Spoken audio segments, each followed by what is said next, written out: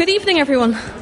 Many apologies for our late start today. The technological solution has failed us once again, but hopefully everything's up and running now and we can get started. And I'll keep this super brief, given how late we are. This is the forum. You're very welcome. We're a charity. Please donate. You can find a link to our Just Giving page via our website. I'm not just asking for money for us tonight. I'm also asking money for the LSE's Student Union Rag Week. They are raising money for 3 different charities. One local, the Single Homeless Project, one national, Mind, and one international, Teach a Man to Fish. Outside the room after the event there'll be somebody with a bucket. If you have any spare change that you can spare, please do consider giving it to these good causes and us. Do turn off your phone, or at least turn off the volume. Feel free to tweet along.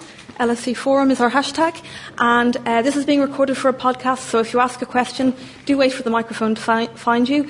And just be aware that your voice is going to be recorded forevermore. That's it. Enjoy tonight's panel. Thank you. Good evening, everyone. Communities commemorate some people and events in public. Memorials can become sites of fierce political contestation, as can the absence of memorials. How does remembering in public help frame a sense of group identity? Who and what should be remembered? Are there people and events that ought to be forgotten? When, if ever, should memorials be removed? Our panel are going to discuss past and present controversies around public memorialising, from Confederate monuments to the Rhodes Must Fall movement, from the 4th plinth in Trafalgar Square to Ground Zero in New York. I'm Sarah Fine from the Department of Philosophy at King's College London and fellow here at the Forum, and I'm delighted to introduce our distinguished panel for this evening.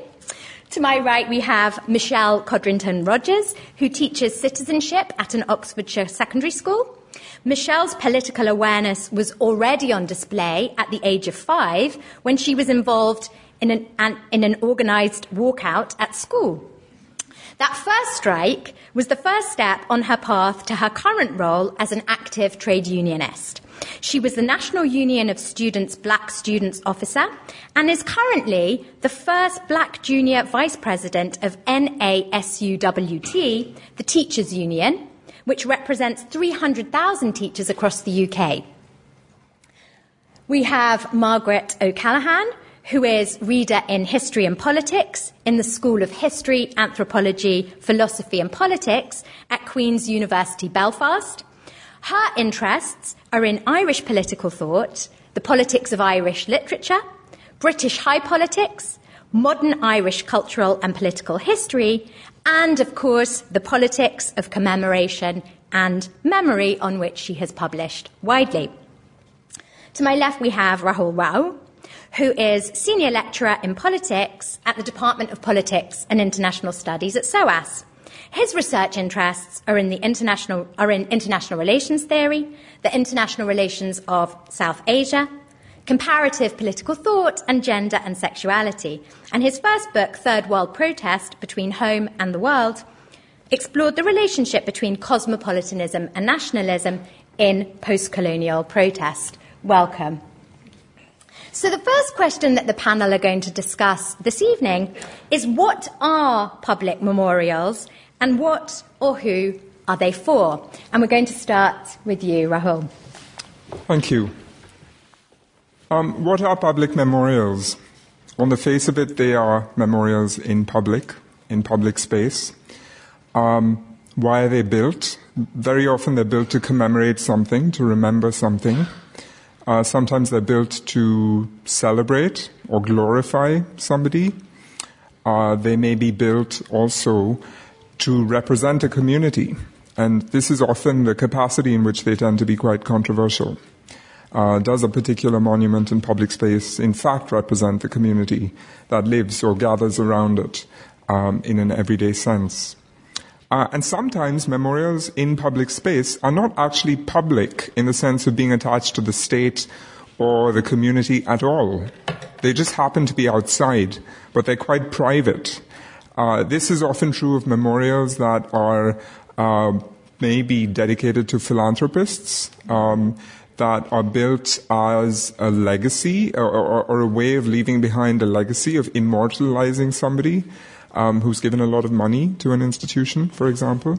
Those kinds of memorials aren't necessarily public at all, but they are outside. Okay, wonderful, thank you. Margaret, would you like to come in on this? I suppose memorials, in recent discussion, we think about statues or we think of actual objects, but even the blue plaques we see all over buildings in London are, to a degree, memorials to the individuals who are remembered.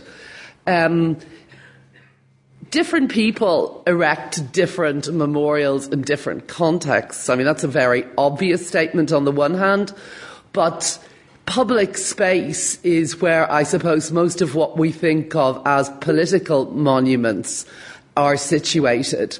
So if you look around the City of London, I suppose, you'll see the history of Britain's empire inscribed in a whole variety of ways through individuals who are celebrated or commemorated.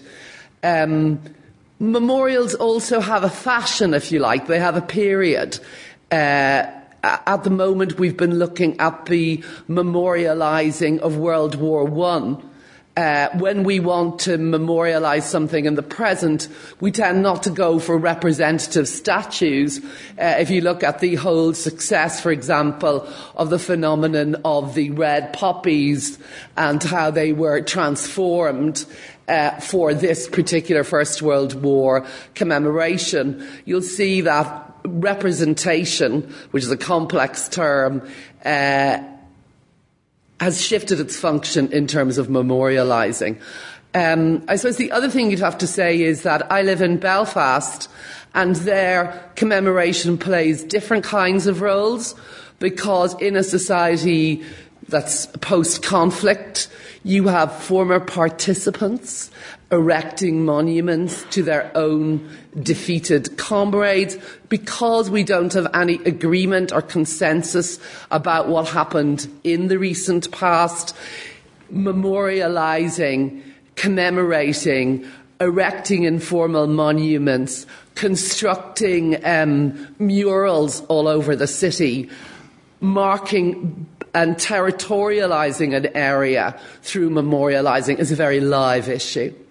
Though I live in Belfast, I'm from Dublin, and that is a society where I suppose you could say the public architecture of what is commemorated in the public space of the society has altered since Ireland became independent.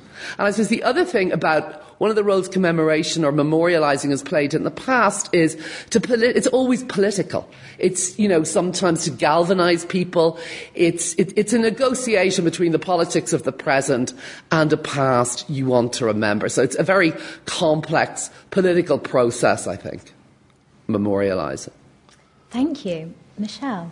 I think the reason why I'm here is to kind of show that memorialisation doesn't just happen with buildings, and the reason how I end up on these panels is because of my name. I'm a Codrington from the Caribbean, and the name Codrington is synonymous I'm from Oxford, especially in Oxford, with the Codrington Library, which is kind of a memorial to a slave owner who contributed money to have something put in his name. And as a teacher, one of the things that I find fascinating is that people talk about buildings, and one of the first things that slave owners did was they named the slaves after them. They branded the slaves with their personal brand. They wanted to create a legacy based on their kind of, I guess, their ownership, which is something that carries on down through the line. And the reason I'm here is because I've got that name. And that name has different connotations, beyond the building. I've grown up in Oxford. I'm an Oxford girl. I'm working class Oxford. I teach working class children in Oxford. And yet I've never once been into the Codrington Library. And the Codrington Library is holds a different legacy for, I guess, the black Codringtons as opposed to the white Codringtons.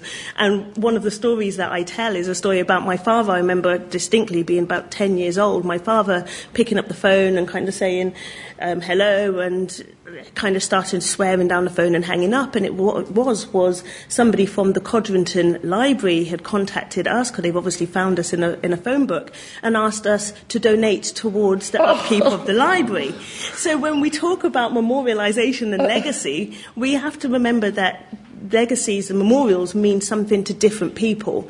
And for me, the Codrington name is something that I carry because it's about a memorial to my ancestors who were the subject to an attempt to tell a completely different story. We are erased from history apart from the fact that our names and our numbers are in a ledger. And my grandmother remembers dusting off the slave ledgers.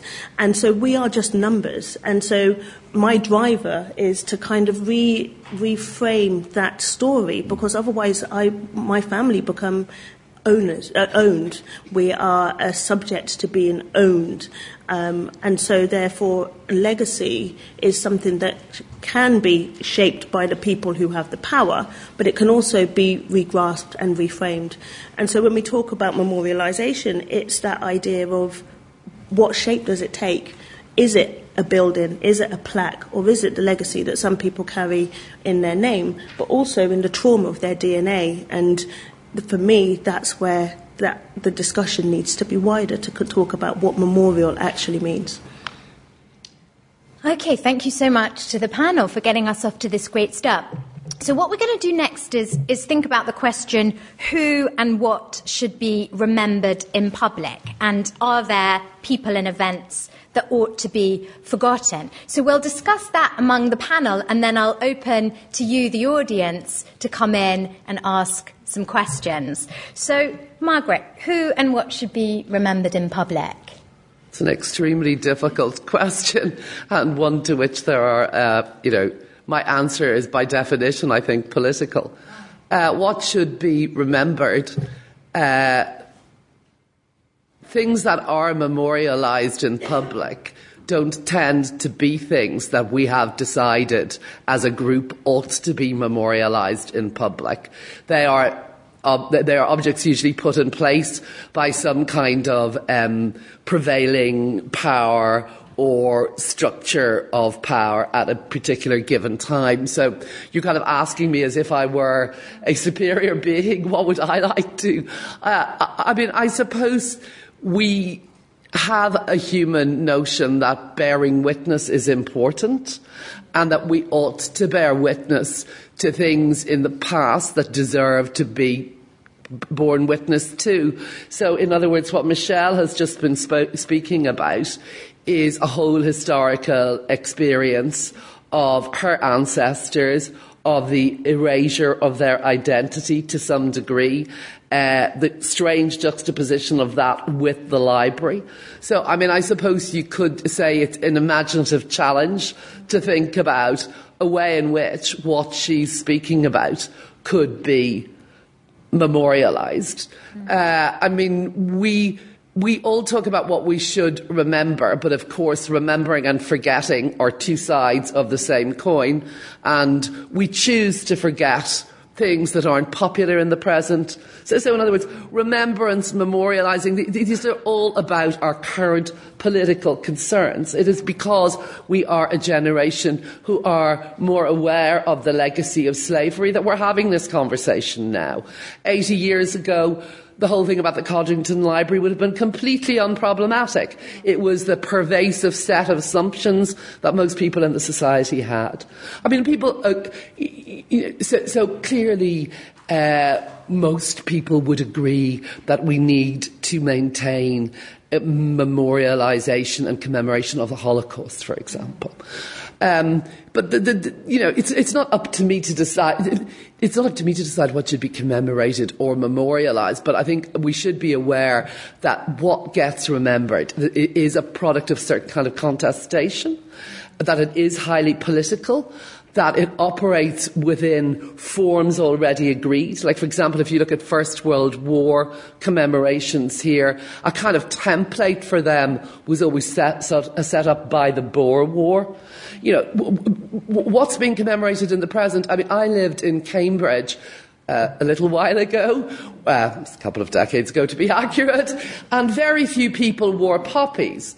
Old chaps, you know, would sell their poppies, or British Legion people would sell them. But they are memorials of a kind. They are very vivid statements of a kind of memorialisation of a past in the present. So I'm curious about questions like, why is the poppy so extraordinarily pervasive in contemporary Britain when hardly anyone wore one 25 years ago? And those questions, I think, are interesting. And I think the symbols we elevate, the kinds of things we want to commemorate, tell us quite a lot about our politics in the present. It's just complex to read them. Thank you. Michelle?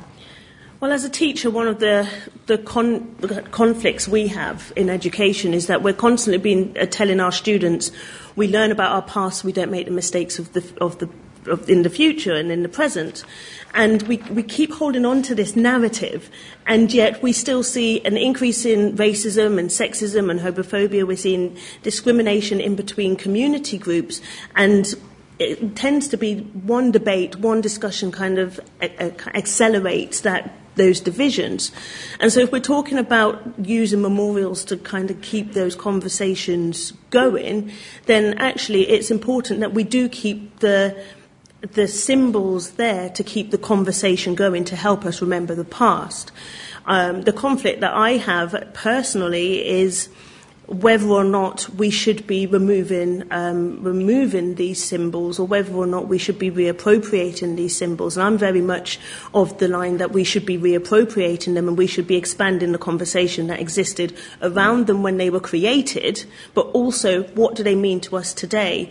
Our conversations are shifting and changing every single day. A conversation I have with my year 9s is very different to a conversation I had with their predecessors 10 years ago, because our social consciousness awakens and becomes more, I like to think it becomes more inclusive in the language that we use. But the idea of memorial should be there not necessarily for us to hold up on a pedestal to never be criticised. Actually, the more information we get, the more that our vocabulary expands, the more we should revisit these, and we should be reframing them in the dialogue and in the conversations of today. So when we're talking about whether or not they should be remembered and who should be remembering them, actually it's about giving an opportunity to opening up that conversation. So those who are forgotten, or those whose voices weren't included at the start of that process, are actually given an opportunity to rebalance it. And just an example I would give is with the Codrington Library. As part of this, the reason why I got involved it was because of the Rhodes Must Fall campaign in Oxford, which was linked to the one in Africa, and linking to the kind of campaigns that were happening in America and on the campuses as well. And I got involved because my name, being Codrington, was kind of picked up in a newspaper, in an article, and the students contacted me to say, would you speak? And it was from that point, as somebody who never, I say today, I have never been in the library, and still haven't to this day been in the library, have attended conferences there and spoke at panels next door to the library, but can't physically bring myself to go in there. As part of that conversation, they've now got a plaque outside the Codrington Library, which me and my family were able to contribute to the language, to basically say this library also commemorates the income that was generated off of the backs of slavery, off of people who were not paid for their service. And so it's about adding to, from my perspective, and expanding that conversation. Thank you so much. Rahul. I think if you asked the question, who or what should be remembered, everyone has a different answer. And I think that requires us maybe to reframe the question to why are we remembering the things that we are? And that's usually because something in the past speaks to us in the present in a certain way. I've been reading Saidiya Hartman quite a lot recently, and she makes this argument about slavery. She says if we are talking about slavery today, which we aren't always as much as we should be, but to the extent that we are, it isn't necessarily because of some kind of pathological attachment to the past. It's because we live in a present in which black lives still do not matter. And that makes it imperative to think about the continuities, the question of what has not changed, as much as what has changed, because some things have changed. So that, if I were to answer the question in a more general way, I would say that because history is usually the record of victors, there is a particular obligation to remember those who were vanquished, the subaltern, the ones who left no trace. And I think there is a hunger for that kind of representation, for the kinds of stories and genealogies that tell people where they came from, but also why the societies they live in today look the way they do today. I think those are the kinds of impulses that are underneath or generating this hunger for representation and voice. But also redistribution, and maybe we can have a conversation about the extent to which some of these demands are also about a demand for the redistribution of material resources, in addition to being visually or physically represented in public space. But you also asked the really interesting question of whether anything should be forgotten. And I think that's fascinating and not obvious to me. The historian Faisal Devji wrote a piece in the Hindu, which is a daily newspaper in India, a few years ago, in which, and this was on the occasion of Independence Day in India and Pakistan, which, as you know, is also the anniversary of partition. And the argument he makes there was that there's a lot of remembering these days of partition and not enough of independence. He suggests also that maybe we need to begin to forget some things, because too much remembering, particularly in relation to traumatic events where both sides hold on to a narrative of violation and grievance and betrayal, all of which is probably true, might also be sublimated into a desire for revenge, which I think we see playing out especially in South Asia in the context of communal violence. Mostly it has to be said from a Hindu majoritarian side against minorities and members of subordinate castes. So he does talk about forgetting as being part of the process of reconciliation. To be clear, I'm not sure what I think about this. I think I have a more psychoanalytic view of this, which is that forgetting almost always entails some degree of repression, which will then manifest itself in a kind of traumatic symptom and perhaps lead to repetition. So I have to say I'm more on the side of remembering, warts and all, rather than forgetting. But I suppose maybe we don't choose what we forget. It's the wider power within which we operate that determines over time what's forgotten and what's remembered. So we're talking almost like we choose this, but if we look at memorials, certainly up to now, they're usually about entrenching a sense of identity of either individuals or groups.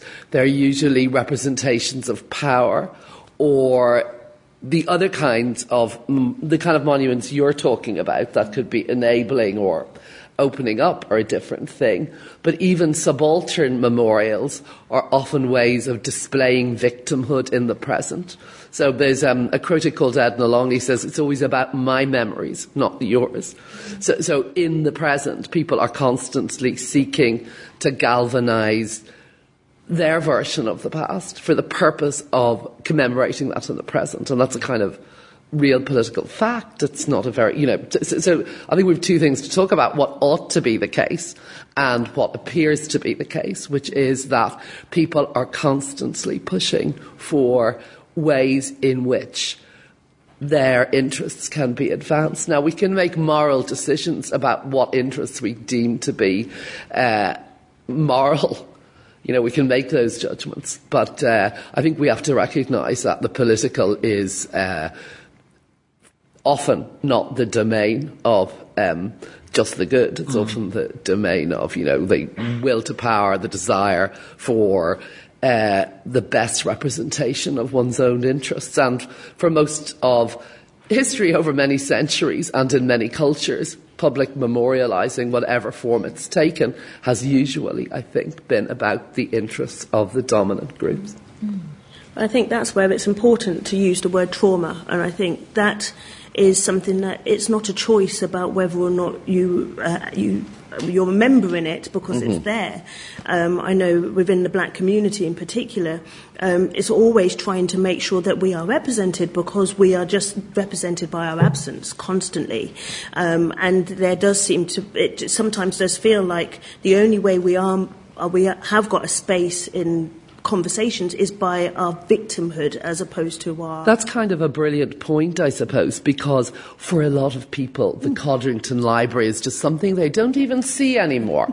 It's it's just a thing. It happens to be called the Codrington.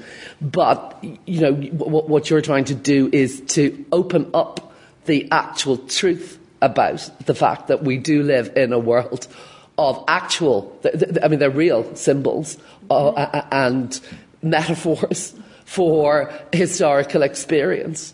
So it's, it's opening, I think your image of opening up something that's closed is fascinating. And I think the fact that people find other ways to kind of get their voices and get their side of the story out. In education, we don't talk about empire. If we do, it's the Michael Govian version. It's look at how Britain went and saved all these people from themselves.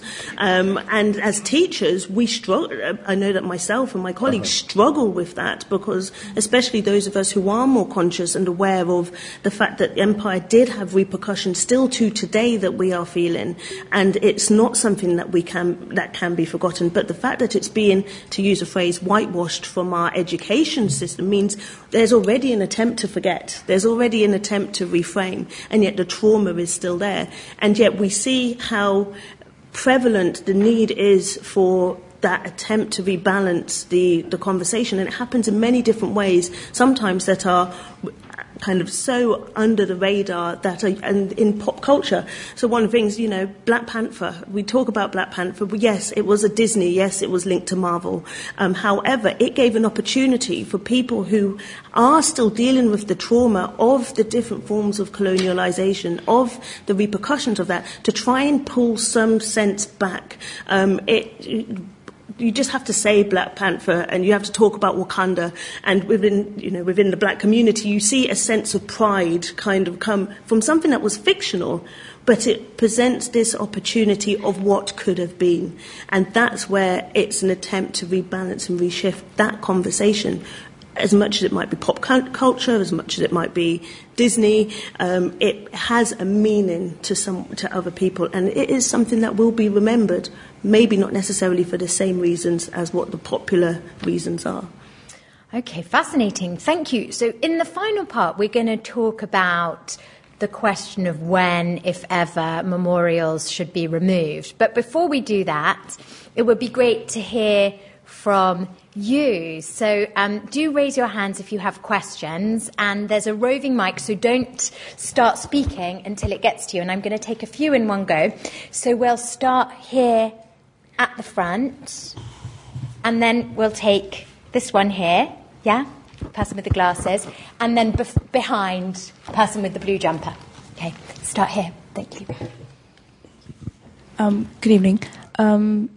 So my question was about, just some context to the question. So I was actually curious to know about what you thought about the construction of the Statue of Unity in India, which was this massive structure built of a freedom fighter back during India's struggle for independence, and which is around 200 meters tall, and a lot of money went into it, and there was basically a lot of conflict with the people they had to displace through it, because it was a massive project. So what I really wanted to know was how much of an input do you think, how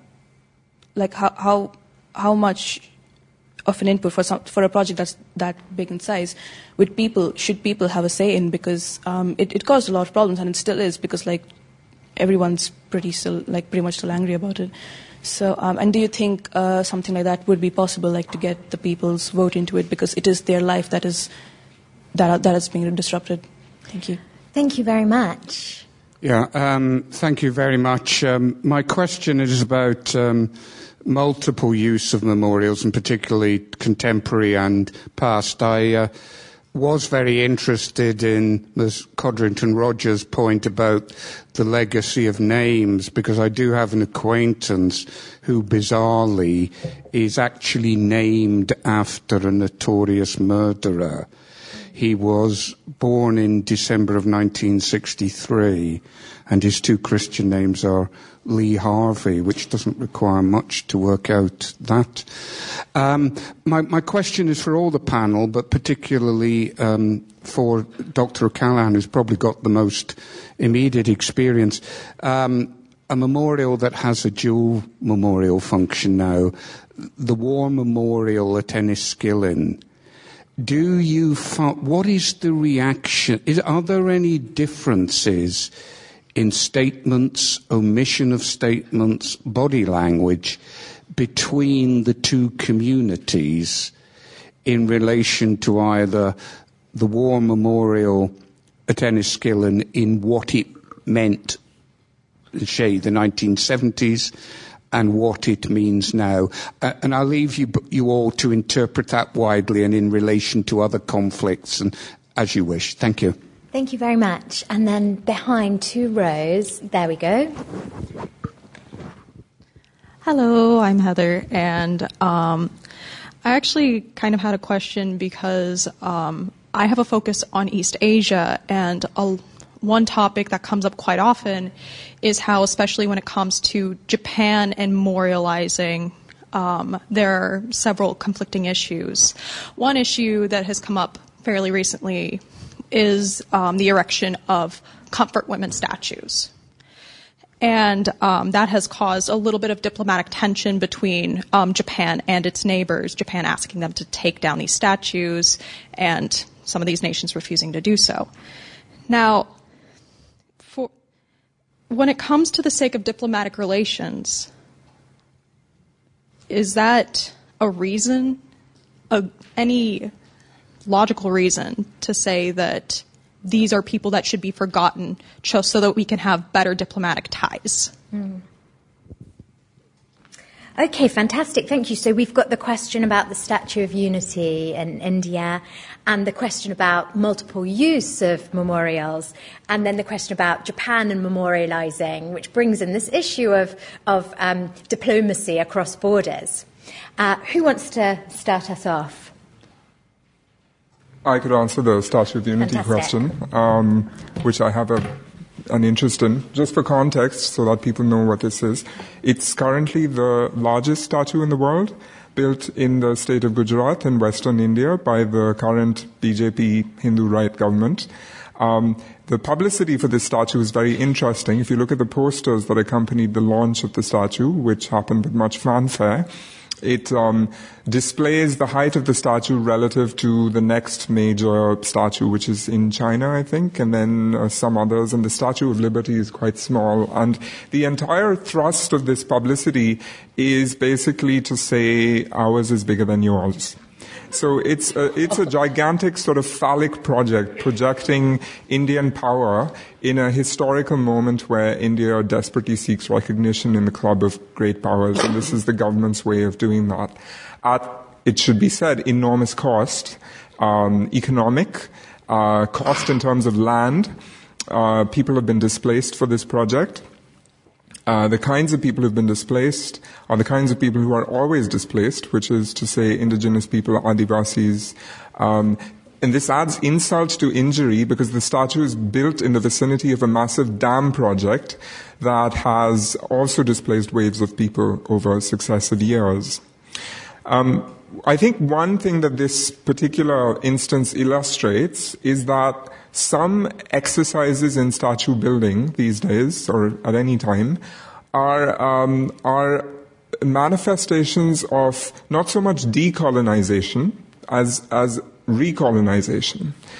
And this is one example of that. It's a way of asserting dominance, internationally as well as domestically. So the agenda behind that statue is quite unambiguous. There are statue-building projects in India that have a diametrically opposed agenda and are decolonizing projects. So members of subordinate castes in the Indian caste system, Dalits, Bahujans, have built hundreds and thousands of statues of Ambedkar, who is well known as the architect of the Indian Constitution and is also the preeminent Dalit leader historically.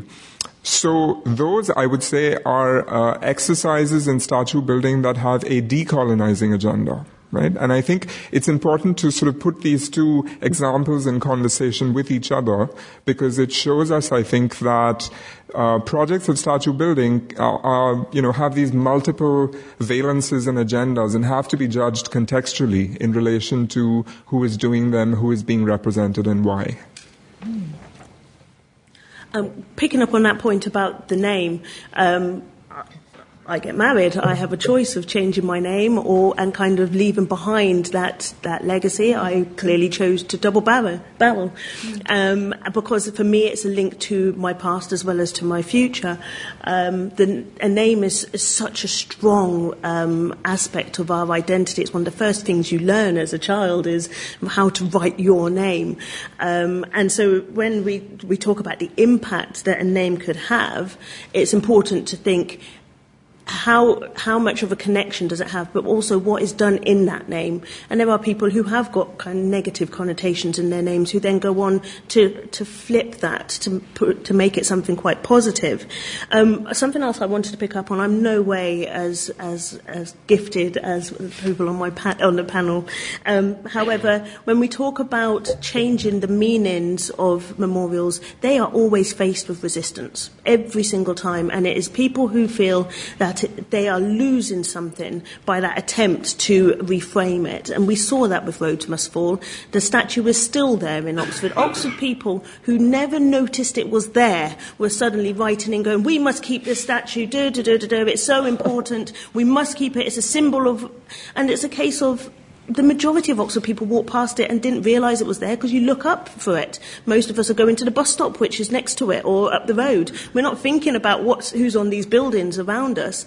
And so the arguments and the debates that came out of the resistance spoke volumes, not just to the people who were involved in the campaign and in the struggle, but to the people who were watching it from the outside, and the amazing people who came out of the woodwork to kind of add their argument. And the question is it just a statue? If it's not just a statue, we need to explore why it's not just a statue to certain people, because this resistance to change the meaning of something that represents such, and I use the word trauma a lot, and for different people there's different levels of it. For some people it's a social, community trauma, for some people it's an individual trauma. But for that symbol to represent that, and for other people to say, no, we must keep it, without trying to understand what it represents, means that's where the resistance keeps coming from. And unless there's a political will to kind of push that conversation forward, it will constantly keep meeting that resistance, which is where we have to keep pushing it forward, but keep having these conversations at all different levels, whether it's the local newspaper or whether it's internationally. That's where these conversations need to keep moving forward. The other thing I just wanted to pick up on is the internet is a powerful force and a powerful tool. And even though people have now got that right to be forgotten, how much is anyone truly forgotten? And so when we talk about how things are remembered, actually the internet is now becoming the space where people go to be remembered, whether that's for positive or for bad or for good or for negative. It's all that aspect of giving control to individuals to try and stamp their memory and to be remembered. And if we talk about the power of physical memorials, we can't really have that conversation without thinking about what's happening in the internet, on the World Wide Web, and how are people having their memorials kind of recognised there as well. One person asked a question about the Enniskillen bombing. I'm not quite clear on what the question is, but I feel since it's been raised, I should say something about it. the Enniskillen bombing took place in 1987. It was a bombing perpetrated by the IRA. It was at a November Remembrance Day Sunday, and it sought to both efface the monument, I suppose, and also to kill people who were present. It was an appalling act. It had terrible outcomes, but it changed politics to some degree in Northern Ireland because people were so shocked and so horrified by it, by the idea of actually placing a bomb while people were commemorating what for them was an incredibly important event. I mean, I think you can see it as nothing other than an act of hate. Now, interestingly enough, I was in Enniskillen this year on the commemoration of the commemoration, which sounds kind of crazy, but, it's become a kind of central symbol, if you like, for a decision within, I suppose, a whole set of levels of nationalism, but also for others. At the time, I think it kind of galvanised what we talk of now as the peace process.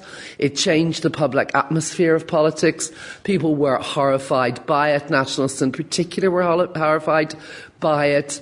And it probably led to what we call the peace process, but at the price of all of these deaths. It was quite interesting this year to go into the very beautiful little it's a church rather than a cathedral, St Macartan's in Enniskillen, to a Church of Ireland service that was recorded and broadcast by Irish television, and to see that to see people from both sides of the border, to see representatives from Dublin, to see Arlene Foster, Heather Humphreys, who's a minister in Dublin. I mean, Enniskillen was an awful event. It's also a kind of a symbol of hope. But I think it also it shows how, at a high political level, there is a desire for reconciliation. But I was also struck, I am, as you may have noticed from my accent, from Dublin. I'm not from a Northern Unionist tradition, but I was struck by the fact that most of the wreaths and most of the support for people on the day were from Ulster Unionists. So I have to say that although the horror of what happened in Enniskillen did bring people together in the past, the divisions within Northern Ireland are clearly inscribed by the fact that even though Southern government ministers, senior politicians, representatives from the Irish Army wished to demonstrate a new solidarity on a ground level in the ground and the territory of Fermanagh around Enniskillen, I thought most of the wreaths I saw and most of the support I saw was from local unionists. So commemoration, I have to say, is highly divisive, and most nationalists in Northern Ireland view commemorating the history of the British Army as something a lot of them don't wish to have any part in, nor were they included in, I suppose, for most of the 20th century, despite their participation in very large numbers in the First World War. So Enniskillen is very difficult, I think, to talk about. Thank you. So it would be interesting now to come back to this question that Michelle has touched on a little bit already, which is about when, if ever, memorials should be removed. So, Michelle, let's start with you and hear a little bit more about your thoughts on this issue. I think there's a difference between whether it's being removed to be forgotten or whether it's being removed as a statement, and I think that's where I kind of keep coming back to political will, because it's also about who's involved in that conversation to whether or not something should be removed. I think, as I said earlier, the removal doesn't necessarily remove the pain of what it symbolises. And so I'm very much of that rephrasing the conversation around it, because we might remove it. We might have the debate to remove it today, but 10 years down the line, the next generation might say, actually, that's something that we can rally around, and that will kind of move us forward. I kind of keep having the idea of the Planet of the Apes films, where you have, the Empire State Building, the Statue of Liberty kind of half covered up by sand, and kind of it's in the distance, and nobody, and for one person it means something, but for everybody else it's forgotten, but it's still there, and it kind of gives something. And I think that's the danger when we start talking about removing.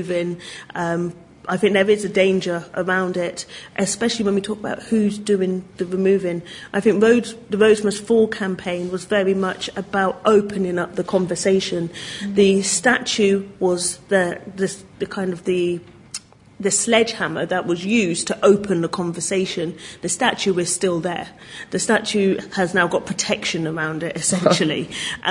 However, the conversation keeps coming back to whether or not that should be removed. But also, actually, let's talk about the curriculum. Let's talk about representation. Let's talk about a lot of the issues in Oxford University, but also in the education sector, around how we learn about our past and what our history is.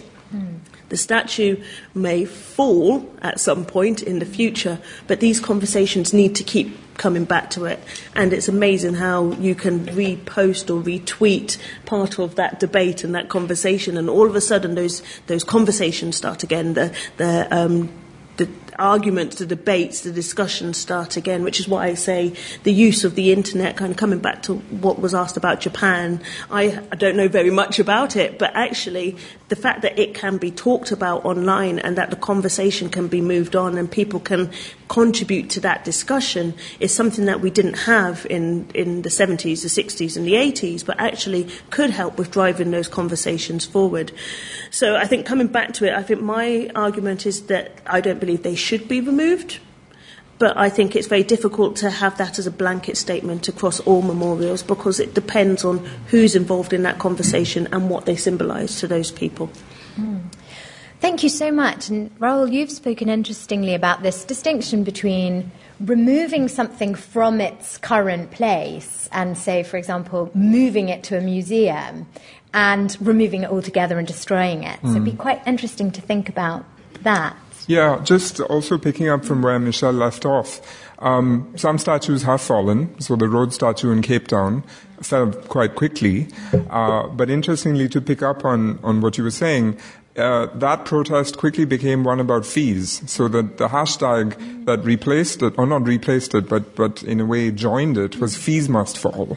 And many South African universities are having a conversation at the moment, as are we, inspired by them, I should say, about the curriculum, about representation in the student body and faculty and so forth. When should a statue be removed? I think sometimes statues are very complicated and mean different things to different people. Sometimes I think statues are actually quite simple. I think Confederate statues in the United States are quite simple. They were built to celebrate, commemorate, and glorify people who explicitly fought to defend the institution of slavery and did so proudly. All you have to do is to read the declarations of secession of the Confederate States in the United States during the Civil War, which say very clearly, we are fighting this war to defend the institution of slavery. Now, these are the generals and heroes that are commemorated in the Confederate statues that, by the way, weren't built at that time, were built 50 and 100 years later in other moments of white supremacist pushback against any kind of desegregation. So even in the 1920s and the 1950s and 60s, when these statues were being built, they meant the same thing that they meant in 1861. And the reason that the right rallies around these statues, as it did in Charlottesville, is again the same reason that these statues were built and were popular in those earlier historical moments. This is why I think of these statues as actually quite simple. What should be done with them? I think the museum idea is an interesting one. It prevents us from forgetting. I do think statues can sometimes be recontextualized, but I do not think this is always possible. I think we also need to take the aesthetics of statues quite seriously. Many of these statues are explicitly built to glorify somebody, resplendent on horseback on a high plinth. Putting a little plaque that no one can read unless they go very close isn't really going to detract from the power of these symbols. So I think aesthetics matter, and I think we should also be talking to sculptors and artists and thinking about the aesthetics of representation and the political work that does when we have these conversations. Well, we know, for example, there aren't any statues of Adolf Hitler. So, I mean, there clearly is some kind of a consensus within the West that certain kinds of memorials are those we don't want to see. And nobody, I think, has particularly argued that, statues of Hitler should be kept in basements, But then that's probably because he's so pervasive an image within the culture, and his image is recorded in so many other ways. I mean, I'm generally not in favour of destroying things because I think who knows what... I think they should be removed from the public sphere, the kind of statues you're talking about. On the other hand, they fulfil a function in the present of galvanising the alt-right. But generally, I would think politically, if at all possible, they should not be in the public sphere and they should be removed from it. I would have a preference for probably not destroying them, but keeping them somewhere for perhaps conversations in the future. But I don't really see... I suppose what also happens in certain situations, people destroy statues. People get rid of things themselves. Sorry, I mean, it's not something one's supposed to say, but, I'm from a city where, Nelson's Pillar overlooked the whole city of Dublin. Well, somebody took it upon themselves to blow it up in 1966. A lot of monuments that become repugnant to the eyes of populations get destroyed. I'm not saying it's a good thing. I'm not saying it's a bad thing. It happens. If people are conscious of meaning in memorial objects and they dislike them, they will be removed. I mean, you just have to look at it in Belfast at the moment. On a local level, people erect commemorative small gardens, small objects in memory of, the local UVF or the local IRA, and the quote-unquote other side keep coming and destroying them. So, that's another level of memorial. But it's not just in Ireland. It does go on elsewhere. But I think that Michelle's point about history and history teaching, that the battle is it's late in the day when you're talking about what you do with the statues. And I think you're right that history curriculums, not just in this country, but clearly in the United States, are vitally important. And, people should be taught about their past and the past of others and the past of those over whom their ancestors had power, if we're to have useful conversations in the present. I think it's also important to kind of say the most insulting thing to these people who have had these statues and things made in their name is to forget who they are. And I kind of think, I walk through London, I walk through New York, and I see all these statues to all these old white men who are dead and long gone, who I have no idea who they are, and I'm not even going to go onto the internet to research and find out who they are. And so for me, that's my own kind of little way of resistance, is saying, you are forgotten. You aren't here anymore. I am here. And so, for me, it's that idea that there are other ways to kind of remove the prevalence of the statues without necessarily pulling them down. However, a number of these statues, because of who they symbolise, there's not enough women, there's not enough people who represent the work that they've done for LGBT communities. There's definitely not enough people of black, who are black or of African origin or Asian origin or Arabic origin. There's not enough representation of the people who are here. And the question is then, if we talk about all the statues, is what are they trying to do? Because from a political aspect, I'm going to be honest, the political aspect is dominated by white men, straight white men. And so to have these statues around, kind of coming back to this symbol in India, which is kind of got this phallic symbolization, the question is, why are they so prominent, and why are they met with so much resistance when you try to take them down? Is that something about our gender conversations, about our representation of people from the black communities? Is it about our representations of the kind of the collective minorities who technically are the dominant? And who are they trying to build up? Who are they trying to fill with a sense of importance? Because it's definitely not me. And as, a black woman walking around, I don't look in awe at these statues of old men who are towering above me and go, I really wish I could be you or be on the horse. I kind of just think, no, that's not my narrative, and I've got other struggles that I need to fight, because it's not filling me with kind of that sense of I've got the biggest one kind of thing. It's more a case of that statue is just for somebody who had to do that to make themselves feel important and significant. Wonderful, thank you. So again, let's come back to you. If anybody has a question, raise your hand. There's a roving mic, remember, so wait. And I'm going to take the person with the purple scarf there, this person. Stick your hand in the air. Yeah, there you are. Yeah, sorry, there we go. And then behind with the glasses, wave your hand. Yeah, that person. And then we'll take one down here at the front. Hi, thank you. My question is not directly connected to this part of the conversation, but it was kind of raised by Dr. Margaret O'Callaghan before. So what I find interesting is how memorials in public space are being perceived, and to what an extent do they develop a momentum of their own? How do they take a life on their own? So the initial purpose for why they were constructed, does it change over time in the public's perception? So I find the topic of the red poppy very interesting, and there was the question of why did the poppy's popularity grew in the past? Is it like in today's time? Is it more about wearing the poppy or not wearing the poppy, or is there a real, not a real reason, but is it still about the initial memorial artifact of the red poppy, or is that more a social movement of its own and people just stick it on their coat and that's it? I don't know whether that was a coherent question, but thank you very much. And that, yeah.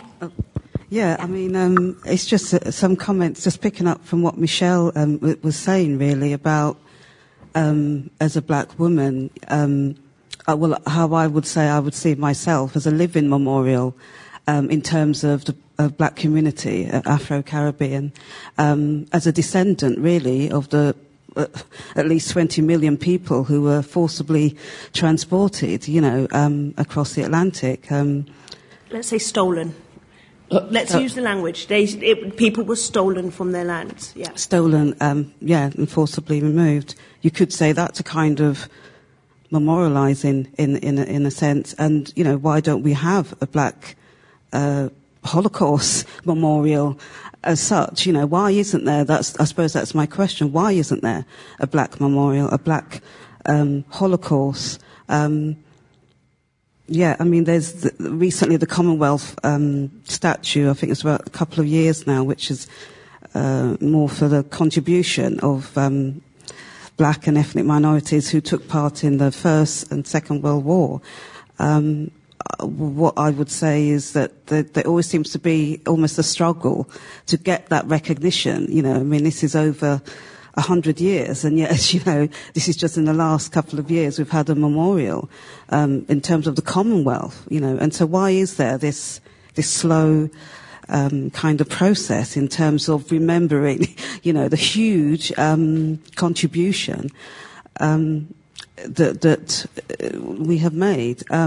You could argue that the city, over 400 years, all the wealth that came from the slave trade, is a memorial, the city itself, and the buildings, many of which, were built from slave money. So again, it's all around us, really. That's what I would argue.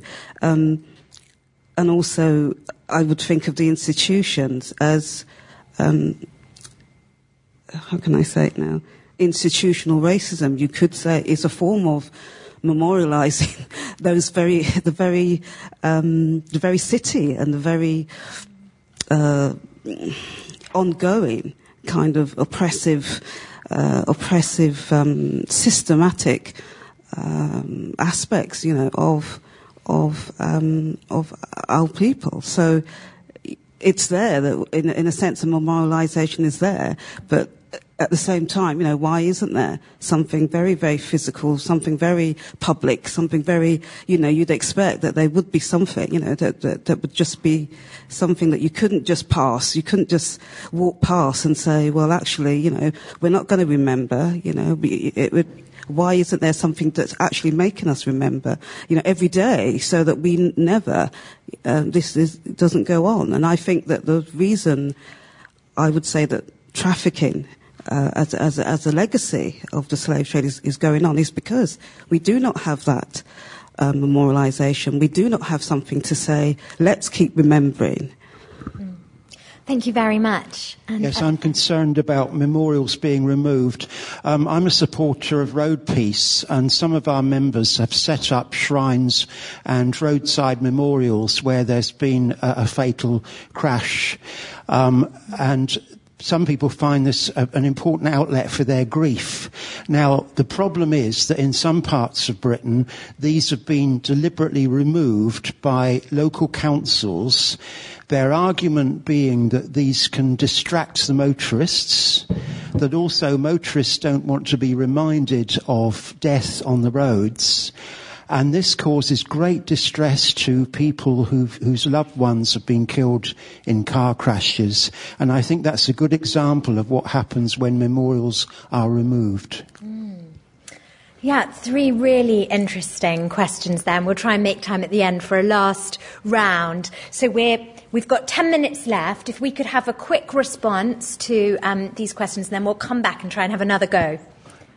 If I could just say one thing in response to the last woman who spoke, maybe one of the reasons why there is not the memorialising of the experience as articulated by you is because the society is too racist to do it, because there are too many vested interests whose wealth were made, in other words, it's not an accident. It's highly political actuality in the present that the society is, not just this society, but most Western societies are too racist to recognise the scale of what was done in relation to huge swathes of the population of Africa. It's just too big for people to wish to stare at, acknowledge and memorialise. So I suppose all you can do, or all one can do, is slowly attempt to challenge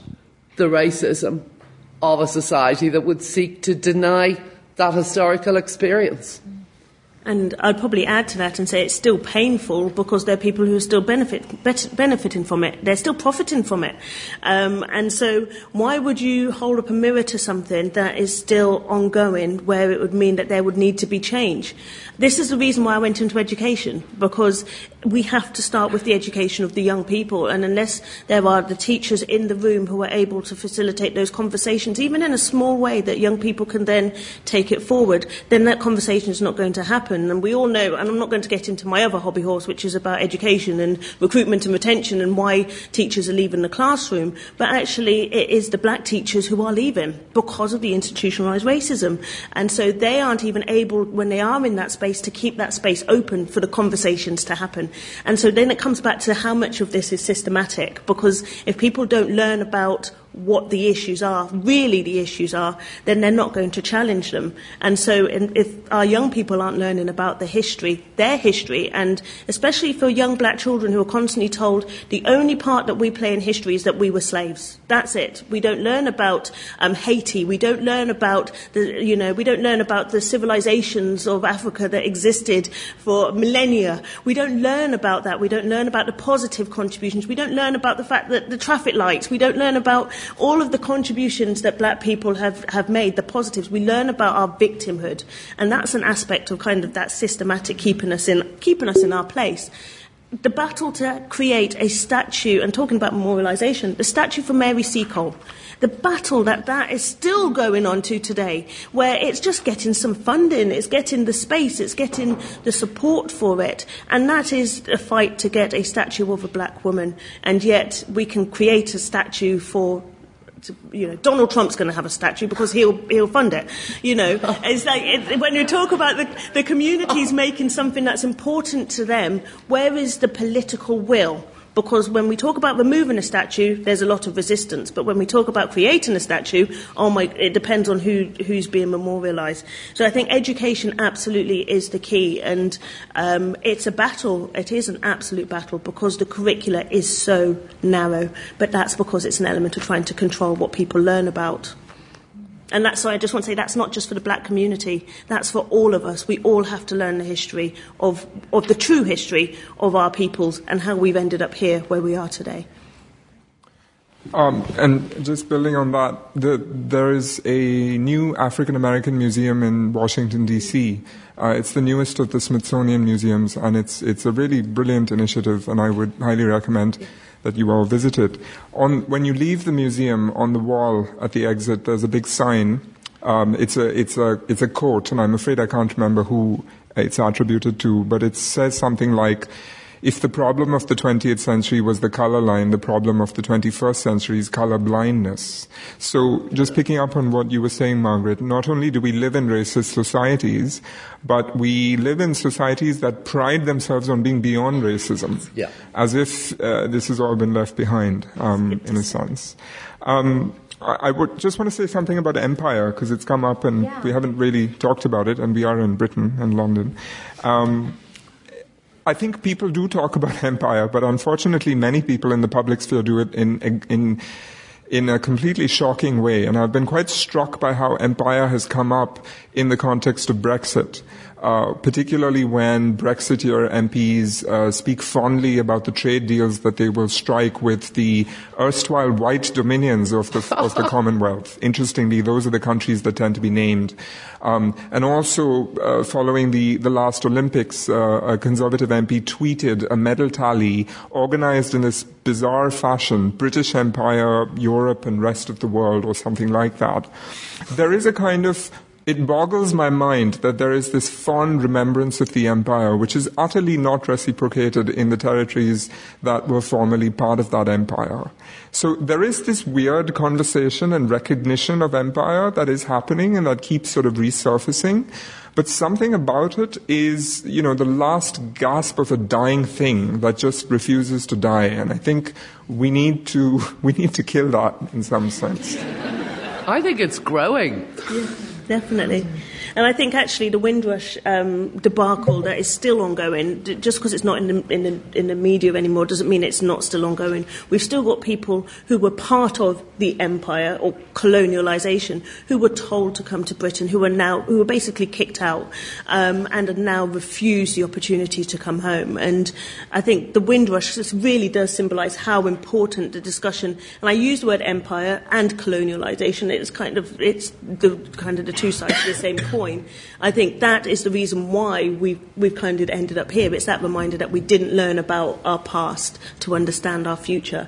And I think that really is a huge symbol that's got lost in the whole Brexit debate. And I think Rahul was absolutely right that Brexit is that kind of this harping back to the old version of colonialisation and this idea that life was better before Europe because of that colonial discussion that is still rumbling.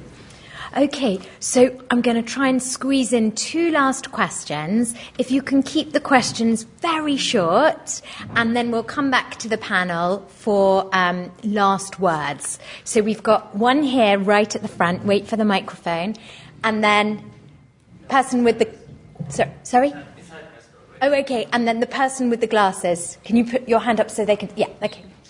Well, I'm thinking all memorials are not to nasty white men on horses, and that a few years ago the BFI was showing some very early films of London, and from an early omnibus, I think in 1904, 1903, that was going through the streets and going up past Trafalgar Square and up St. Martin's Lane, and I thought, nothing's changed, and then I realized the statue of Edith Cavell wasn't there because none of that had happened. And that statue of that woman, that brave woman, I think she deserves to be memorialized and she deserves to be remembered. And so when we're talking about memorials, we need to remember that some of them are valid. Okay, thank you. Firstly, thank you very much. Really interesting talk. So I'm looking at the new Holocaust Memorial in London specifically. And my question is, there's been a lot of discussion about whether the money should be put into education instead. Do you think we run the risk of kind of not keeping those conversations going by putting something in stone and spending the money on a memorial in one location, and would the money maybe be better spent in education for people in the whole country, not somewhere where a lot of people won't actually ever visit? Or is there still value to be had in putting something into stone? Yeah, 2 very interesting questions. So I'll come back to the panel now for final words to address these questions or to pick up on something you desperately wanted to say but haven't yet. I'll start with Margaret. I just didn't answer somebody who asked me a question in the last round about the red poppies and why there's such an increase.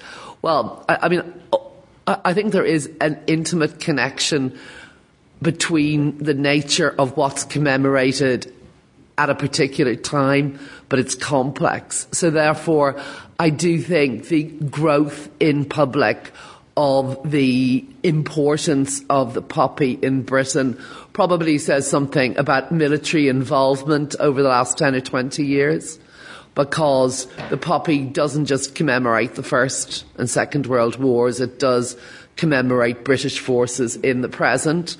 It could be...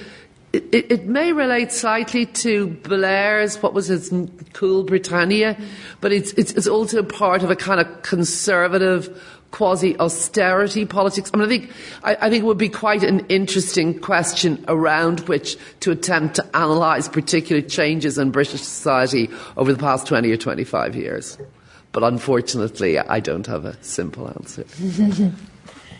I'd love to pick up on the discussion of the poppy and about the roadside memorials as well, because I think it's all part of a bigger conversation and about what is valued within a society and kind of what's used to keep people in line as well. That kind of, you must value this rather than that, and so I think there's a bigger conversation there, but I think the point I want to kind of harp back to is about education, because it's all well and good saying education should include this and should include that, but unless the structure is there to support the teachers to actually create those conversations, and we talk about political will, but there's also political interference in education, where education becomes something that, again, adds to what is valued and what is important from somebody's perspective. You know, the current government very much are this kind of grammar school, private school kind of classics kind of educated approach that is trickled down into our education,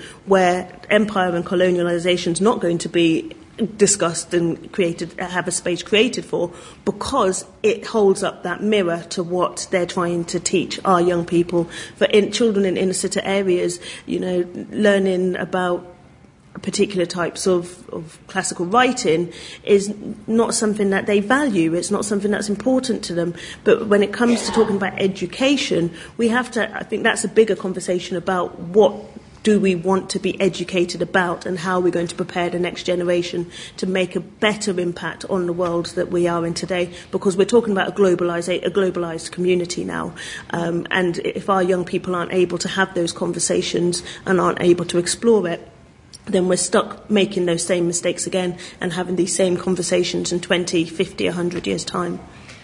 Okay, we're almost out of time, so over to you to lead us to the final word on memorials. In response to the question about whether the statue should be built or money spent on education, I can't answer that question because it depends on what one's priorities are. But it does make me wonder, why do statues keep being built? And I think that is because statues do not ask for your permission. You can avoid picking up a book, you can prevent yourself from walking into a cinema or a museum, but you cannot say no to a statue. It just happens upon you when you walk in public space. It does not ask for your consent. And that is why statues are so incredibly powerful, and that's why I think they will keep being built. Wow. Well, tonight will be memorialised forever in podcast form. Do check it out. Thank you so much to our panel for these wonderful insights and to you for your great questions. Thank you.